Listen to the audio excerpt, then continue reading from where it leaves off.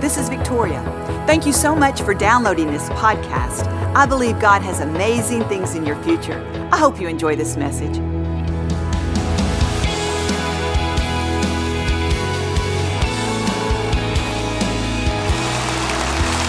So the other day, Joel and I, we needed to get out a little bit. It was in the evening, and a lot of times we'll go ride bikes and get a little exercise. So we thought, well, let's just get on our bikes and let's go out and see how far we can go. We usually have a certain path that we take, so we headed out in that direction. And we get to this one intersection, and it's a large four-way intersection with lights governing the cars. But when we got to this main intersection, we saw that there was about 6 policemen out there overriding the lights. They were actually moving the cars through the intersection, letting the people go safely through the intersection. And as we were waiting our turn, I was looking from a distance and I was noticing those officers. And I thought to myself, isn't it interesting that they can be far apart? They're moving the cars through, but they're working in such unity together. And they've got this communication as they're working together. And I could see that their major goal was this: to move the people through safely so the traffic will flow and to keep everyone at peace. Now, you know, through this flooding, we've had detours all over the city and the traffic is horrible.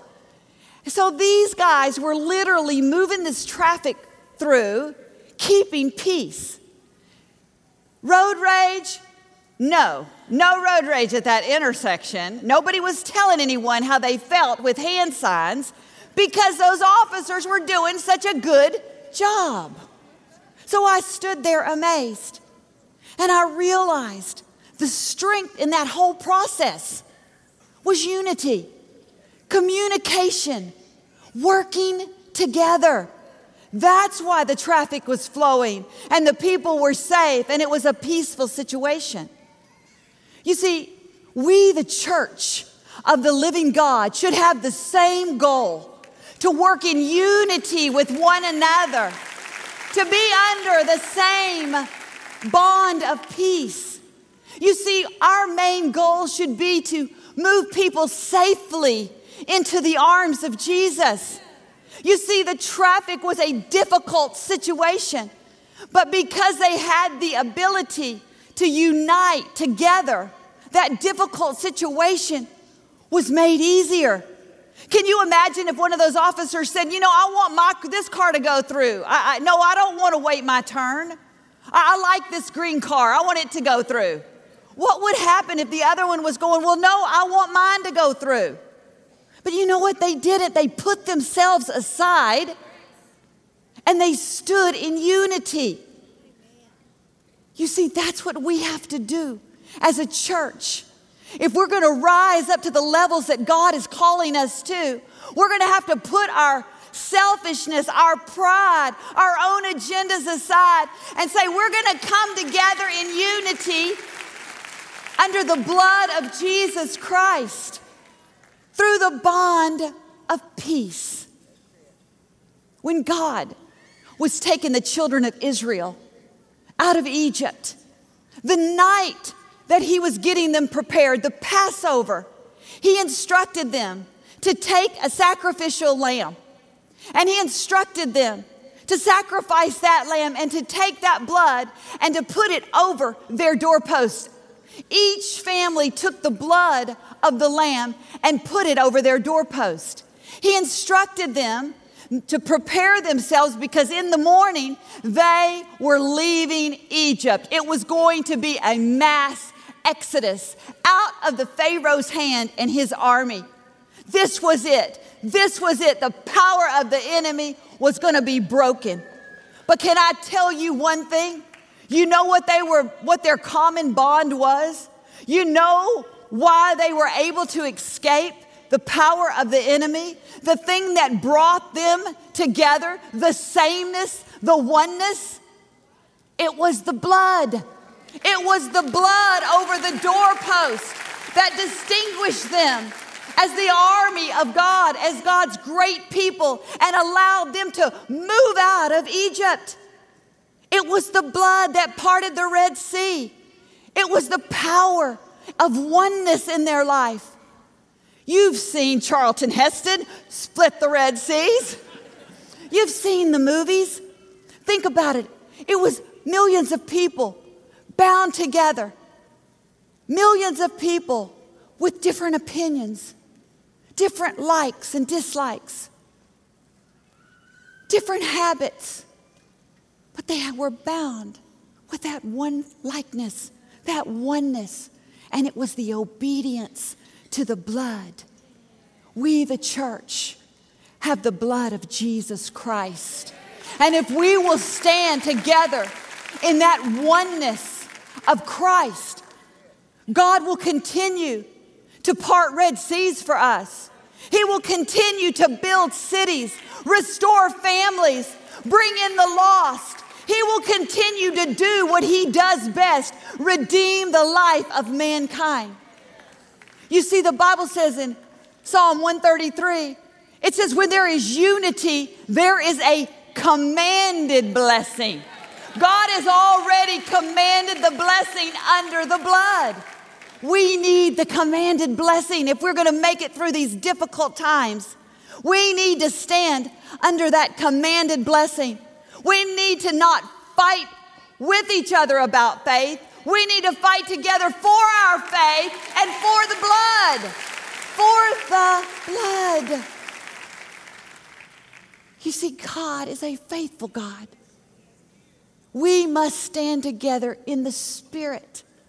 Let your differences go. That's not what's going to save us. That's not what's going to bring people to the arms and saving power of Jesus Christ. It's the love of God. It's the blood that he gave, his son, that makes us one together. We got to fight together for the faith. You know, the scripture says that if it's as far as it is up to us, each one of us, as far as it is up to us, we are to keep the peace. We are to be united in the Spirit by the bond of peace. And God said it's up to us to keep the peace. See, that tells me that I have a big part to play in all this. That if it's up to me, I don't have to get in conflict. Because if I'm in the middle of conflict, I have a choice. I can either be in the conflict and be the conflict, or I can be the peace in the conflict. And God is saying where there is peace, there's power, because unity and peace go hand in hand. They can't be separated. When you're united under the blood, you can have peace because God has the final say. You don't stand in your own righteousness. You stand in God's righteousness under the blood. Listen, he's right every time. He's right every single time. And you know, the scripture tells us in Philippians how to put on the full armor of God. And it talks about the different things that God has given us to use to stand against the schemes of the enemy. The one that would try to separate us, cause us to backbite, to devour ourselves. See, God knew, don't devour yourselves. Don't talk about each other. Don't argue with one another. You'll implode. You will do it to yourselves. Stand in oneness under the Spirit. And it talks about one particular garment, and it's the shoes of peace. Stand in the shoes of peace. Too many people want to stand in the shoes of rightness. They want to be right. I'm standing for what is right. Can I tell you, you don't need to stand for what's right if you stand in God's righteousness. God will make you right. He'll make you right. See, it's not about who's right anyway. It's about what's right. It's about the blood. Listen, God is the one who's going to bring this whole thing around. Hey, it's not if you do this or you say that. It's oneness in Jesus Christ. So can I encourage us as a church body to not get entwined in civilian affairs. We are the army, the warriors of Jesus Christ. We got a greater commission. We've got a higher calling. God is a faithful God. And can I tell you, He wants to use you and He wants to use me to usher in the greatest revival, the biggest healing, the best act of His goodness so far. And He wants to use us. Don't fall prey to the enemy. Don't fall to the trap of the enemy. Don't allow him to steal your commanded blessing. Listen, our homes should be united. We should be united with our spouses, with our children. Listen, at the end of the day, we have one God, one Father. There is one heaven. It is not divided. There is only one. And I want to tell you, I don't know. I've been married 30 years, and I can tell you, did Joel and I agree on everything? Absolutely not. But I'll tell you, at the end of the day, we're standing in the shoes of peace under the lordship of Jesus Christ. We're going to let Him fight our battles for us. We're going to let Him make our wrongs right. And we're going to stay in unity of the Spirit with the bond of peace. And we're dedicated to that more than ever, because as leaders of this church, we have a responsibility.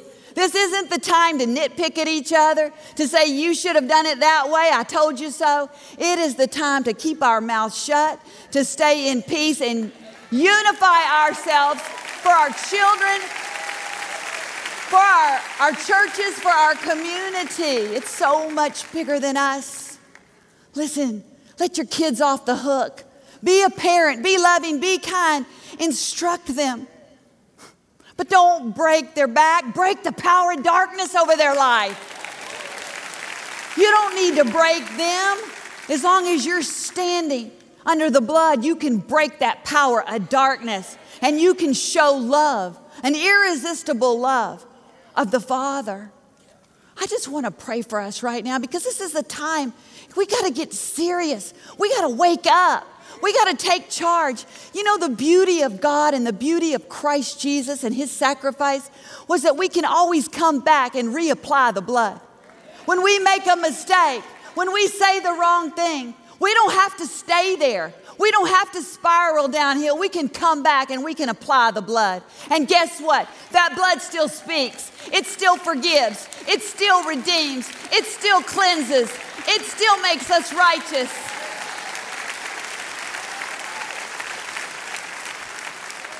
I just want to pray right now for unity in our community, our families, our churches, and in our land.